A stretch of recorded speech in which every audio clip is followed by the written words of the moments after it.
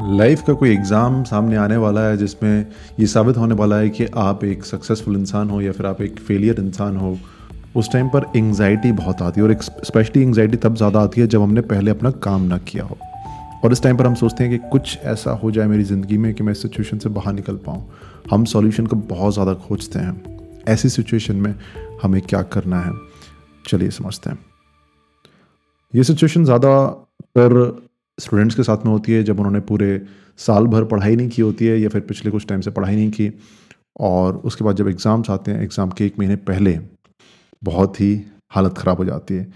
और हर टाइम ऐसा लगता है कि कुछ ऐसा पता चल जाए जिससे एंग्ज़ायटी बहुत ज़्यादा होती है, जिससे एंग्ज़ायटी ख़त्म हो जाए। कुछ ऐसा पता चल जाए कि मैं वो कर जाऊँ इस 1 महीने में जो जो मुझे इस एग्ज़ाम से बाहर निकाल दे, मुझे इस एग्ज़ाम में सक्सेसफुल बना दे। एक रेस का एग्जांपल लेते हैं जिस रेस में अलग अलग तरह के व्हीकल्स हैं। एक ही रेस में बैलगाड़ी भी है, एक ही रेस में साइकिल भी है, बाइक भी है, कार भी है, normal car, formula 1 racing car भी है, और सभी उसी रेस में पार्टिसिपेट कर रहे हैं और सभी उस रेस को जीतना चाहते हैं। तो जो फार्मूला 1 रेसिंग कार होती है वो सबसे आगे निकल जाती है, उसके बाद कार होती है, उसके बाद बाइक होती है, साइकिल होती है, और सबसे लास्ट में बैलगाड़ी वाला होता है। और उस बैलगाड़ी वाले के दिमाग में चल रहा होता है कि कैसे मुझे ये रेस जीतनी है। वो पूरी कोशिश करता है, पूरी दम लगाता है, लेकिन जैसे जैसे सभी लोग उससे आगे निकलते जाते हैं तो उसे ऐसा लगता है कि अब मैं नहीं जीत सकता। वो फ्रस्ट्रेट हो जाता है, उसे बहुत ज़्यादा एंग्जाइटी होती है कि अब ये साबित होने वाला है इस रेस में कि मैं एक लूज़र हूँ।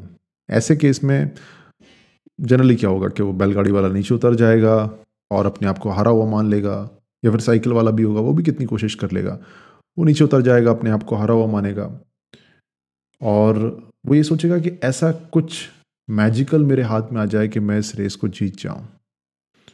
और अगर मैं आपसे पूछूं कि वो इस रेस को जीत पाएगा क्या, तो आप लोग कह सकते हो कि हाँ, वो इस रेस को नहीं जीत पाएगा।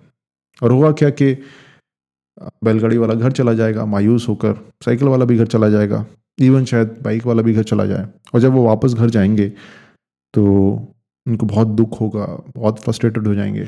घर जाकर कसम खाएंगे कि अगली जब रेस होगी तो फिर उस रेस में मैं सबसे आगे निकल कर दिखाऊंगा। शायद मंदिर भी जाएं, मंदिर में जाकर भगवान से प्रेयर करें, अपने पेरेंट्स का आशीर्वाद लें, और अपने दोस्तों के सामने, अपने रिलेटिव्स के सामने ये ऐलान कर दें कि अगली वाली रेस में मैं सबसे आगे निकलने वाला हूँ।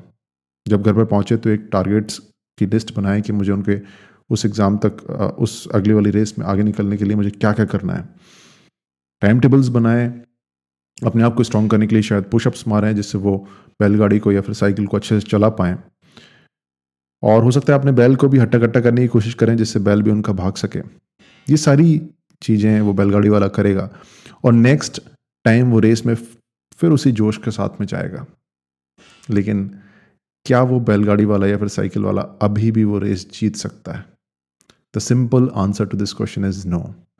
चाहे वो कितनी भी कोशिश कर ले, वो इस रेस को नहीं जीत पाएगा। क्यों नहीं जीत पाएगा? क्योंकि उसके पास 2 बेसिक चीज़ों की कमी है। उसे जो 2 चीज़ें अभी इस रेस में करनी चाहिए थी, उसने वो नहीं की। पहली जो बेसिक चीज़ है वो ये है कि उसके पास एक सिस्टम नहीं है, जो फार्मूला 1 रेसिंग कार के पास में या फिर नॉर्मल कार के पास में भी है। उसके पास वो सिस्टम नहीं है, वो इंजन नहीं है। और जब तक कि वो इंजन पर काम नहीं करेगा, उसे डेवलप कर नहीं करेगा, तब तक कि वो इस रेस में बहुत ज़्यादा आगे तक नहीं बढ़ सकता। उसे वो सिस्टम डेवलप करना पड़ेगा। सिस्टम डेवलप करने के लिए वो क्या कर रहा है? वो कस्में वादे कर रहा है, वो ऐलान कर रहा है, टारगेट्स बना रहा है, टाइम टेबल बना रहा है, पुशअप्स भी मार रहा है, अपने आप को बहुत मजबूत करने की कोशिश कर रहा है, लेकिन वो एक्चुअल में असली सिस्टम के ऊपर काम नहीं कर रहा है, जो सिस्टम है इंजन।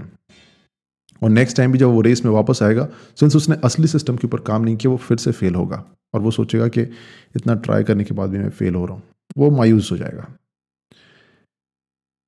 जब हम किसी कॉम्पिटिटिव एग्जाम्स की तैयारी करते हैं, स्टूडेंट फेज में होते हैं, हमारी हालत एकदम ऐसी होती है इस रेस की तरह, या फिर हम नॉर्मल भी जब लाइफ जी रहे होते हैं तब भी हमारी हालत ऐसी होती है इसी रेस की तरह। इसी में हमारी बैलगाड़ी भी होती है, साइकिल होती है, और बाकी जो हमारे कॉम्पिटिटर्स होते हैं उनके पास बाइक होती है, रेसिंग कार्स होती हैं। वो हमसे आगे निकलते हैं और हमें ऐसा लगता है कि हम कैसे पहुँचें। हम थोड़ा बहुत टाइम वेस्ट करते हैं, और एट द एंड जब एग्ज़ाम पास में होता है हमें ऐसा लगता है ऐसा कुछ हो जाए हमारी ज़िंदगी में कि हम उनसे आगे निकल जाएं। इस पॉइंट पर हम इस बात को नहीं समझ रहे हैं कि वो आगे क्यों निकल रहे हैं, उनकी कार में ऐसा क्या है कि वो आगे निकल पा रहे हैं। जब आप टाइम वेस्ट कर रहे थे उस टाइम पर ऐसा क्या था कि वो अपना काम कर पा रहे थे। तो आप अगर ध्यान सोचोगे तो उनके उनके पास इंजन है, उस इंजन को उन्होंने सालों तक डेवलप किया और उस इंजन की बदौलत वो आगे निकल पा रहे हैं। उनके पास इंजन क्या है, जब जब हम टाइम वेस्ट कर रहे थे, मान लो अपना काम नहीं कर रहे थे, और उसी मोमेंट पर उनका भी टाइम वेस्ट करने का दिल कर रहा था लेकिन उतना नहीं कर रहा था। मान लो कि अगर आप पढ़ाई कर रहे हो तो पढ़ाई उनको उतना रिपेल नहीं कर रही थी जितना कि आपको कर रही है। बेसिक सी प्रॉब्लम, पढ़ाई रिपेल करती है हमें, और जो बाकी लोग हैं उनको पढ़ाई रिपेल नहीं कर रही है। जो हमारे कॉम्पिटिटर्स हैं वो जब पढ़ाई कर रहे होते हैं तब उनको एक्चुअल में अंदर से अच्छा लग रहा होता है, और जब हम पढ़ाई कर रहे होते हैं तो सिर्फ हम इसलिए कर रहे होते हैं कि मुझे एक काम कंप्लीट करना है। हमारी ज़िंदगी में बहुत तरह के इमोशंस होते हैं। हमारे पेरेंट्स हमें कुछ बोल देते हैं, हमें कोई टेम्परेरी सेटबैक मिलता है अपनी पढ़ाई में तो हम परेशान हो जाते हैं, उससे फ्रस्ट्रेटेड फील करते हैं। हमें पास्ट की कोई मेमोरी याद आ जाती है जिसकी वजह से हम रिग्रेट में चले जाते हैं, गिल्ट में चले जाते हैं। और उन लोगों के जो आपके कॉम्पिटिटर्स हैं उनके साथ में भी ऐसा ही होता है। लेकिन जब उनके साथ में ऐसा होता है तो वो अपने इमोशंस को अच्छी तरह से मैनेज कर पाते हैं, और उनके इमोशंस उनकी पढ़ाई के बीच में नहीं आ रहे थे, इसलिए वो उस टाइम पर पढ़ाई कर पाए जिस टाइम पर हम अपनी पढ़ाई नहीं कर पा रहे थे, जिस टाइम पर हम बैलगाड़ी में थे। तो जब तक कि हम इस सिस्टम के ऊपर काम नहीं करेंगे और इसे डेवलप नहीं करेंगे तब तक कि हम अपनी बैलगाड़ी के ऊपर चाहे कुछ भी कर लें, अपनी बैलगाड़ी को रेसिंग कार नहीं बना पाएंगे। चाहे हम कितने भी कस्में वादे कर लें, चाहे हम कुछ भी मैजिकल क्यों ना ढूंढने लग जाए। मेरा दूसरा जो क्वेश्चन है वो आपसे ये है कि इस पूरी सिचुएशन में आपको क्या लगता है कि मान लीजिए कि बैलगाड़ी वाला फिर भी रेस में चला गया है और उसे ऐसा लग रहा है कि मैं ये रेस हार जाऊंगा, सभी मुझसे आगे निकल रहे हैं, लेकिन what should be the best solution at this point of time. मान लो कि अगर वो रेस 10 किलोमीटर की और बैलगाड़ी वाला सिर्फ 100 मीटर्स आगे बढ़ पाया, what should be the best solution यार। एंड यू वुड एग्री कि जो बेस्ट सॉल्यूशन यहाँ पर है वो है कि आप पहले 100 मीटर बढ़ चुके हो और आपको ऐसा लगता है अब आप अपने जिस हिसाब से आपकी बैलगाड़ी है, जिस हिसाब से आपकी साइकिल है, उससे 100 मीटर और आगे बढ़ सकते हो उस 10 किलोमीटर वाली रेस में। तो उस बैलगाड़ी वाले को 100 मीटर और आगे बढ़ना चाहिए। That is the only possible best solution, उसे वही करना चाहिए। इसी तरह से जब हम अपनी रेस में हैं जहाँ अलग अलग तरह की गाड़ियाँ हैं, हम अपनी रेस में अपने एग्ज़ाम में 1 महीने हमारे एग्ज़ाम को बचा हुआ और हम सोचते हैं कि हम क्या करें, ऐसा कुछ मैजिकल मिल जाए।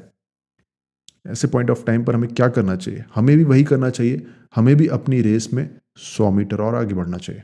इवन दो हम रेस नहीं जीत सकते, हमें दिखाई दे रहा है कि हम बहुत ज़्यादा टाइम वेस्ट कर चुके हैं, 1 महीने की पढ़ाई में कुछ नहीं हो सकता है। हमें उस फैक्ट को एक्सेप्ट करते हुए उस रेस को जो कि 10 किलोमीटर की थी, उस रेस की 10 किलोमीटर को ना मानते हुए, उस 10 किलोमीटर के ऊपर सक्सेस को ना जोड़ते हुए, अब हमें 200 मीटर के ऊपर सक्सेस को जोड़ना चाहिए कि 200 मीटर हम आगे बढ़ पाएँ इस रेस में, जिससे जब हम उस एग्ज़ाम को दे दें तो हम पीछे मुड़कर देखें तो हम पिछले 1 महीने को ऐसे ना देख पाएँ कि 1 महीने में हमने कुछ भी नहीं किया, 1 महीने में हमने अपना बेस्ट किया है। हम उस नज़र से उसको देख पाएँ, और जब वो एग्ज़ाम हो जाए तो हमें अब कस्में वादे नहीं कहना है, हमें पेरेंट्स के आशीर्वाद, जो कि मैं मोटिवेशन की बात कर रहा हूँ, वो सब नहीं करना है, ऐलान नहीं करना है, वो टारगेट्स नहीं बनाने। हमें सिस्टम के ऊपर काम करना है जहाँ से एक्चुअल में ये सारी डिफरेंसेस आ रहे हैं, जहाँ से एक्चुअल में फार्मूला 1 रेस कार हमसे आगे निकल रही है, उस सिस्टम के ऊपर काम करना है। अगर हम नहीं करेंगे तो फिर अगली बार नेक्स्ट एग्जाम में भी हमारे साथ में सेम होने वाला है। So the learnings from this podcast is don't expect magic.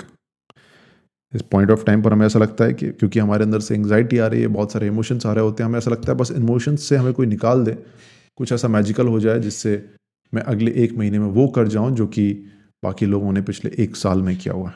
That is actually not possible. What we can do in this 1 month, we can actually give our best. हम अपने इस रेस में 100 मीटर और आगे बढ़ सकते हैं, और वही हमें करना चाहिए। You need to define your success differently now. Your success should not be कि आपने उस एग्ज़ाम को निकालना है या फिर आपने सबसे आगे बढ़ना है। अब आपकी सक्सेस ये होना चाहिए कि अगले 1 महीने में क्या अगले 1 महीने में मेरे पास जितना बेस्ट टाइम अवेलेबल था मैंने उसका पूरा यूज़ किया है या फिर नहीं।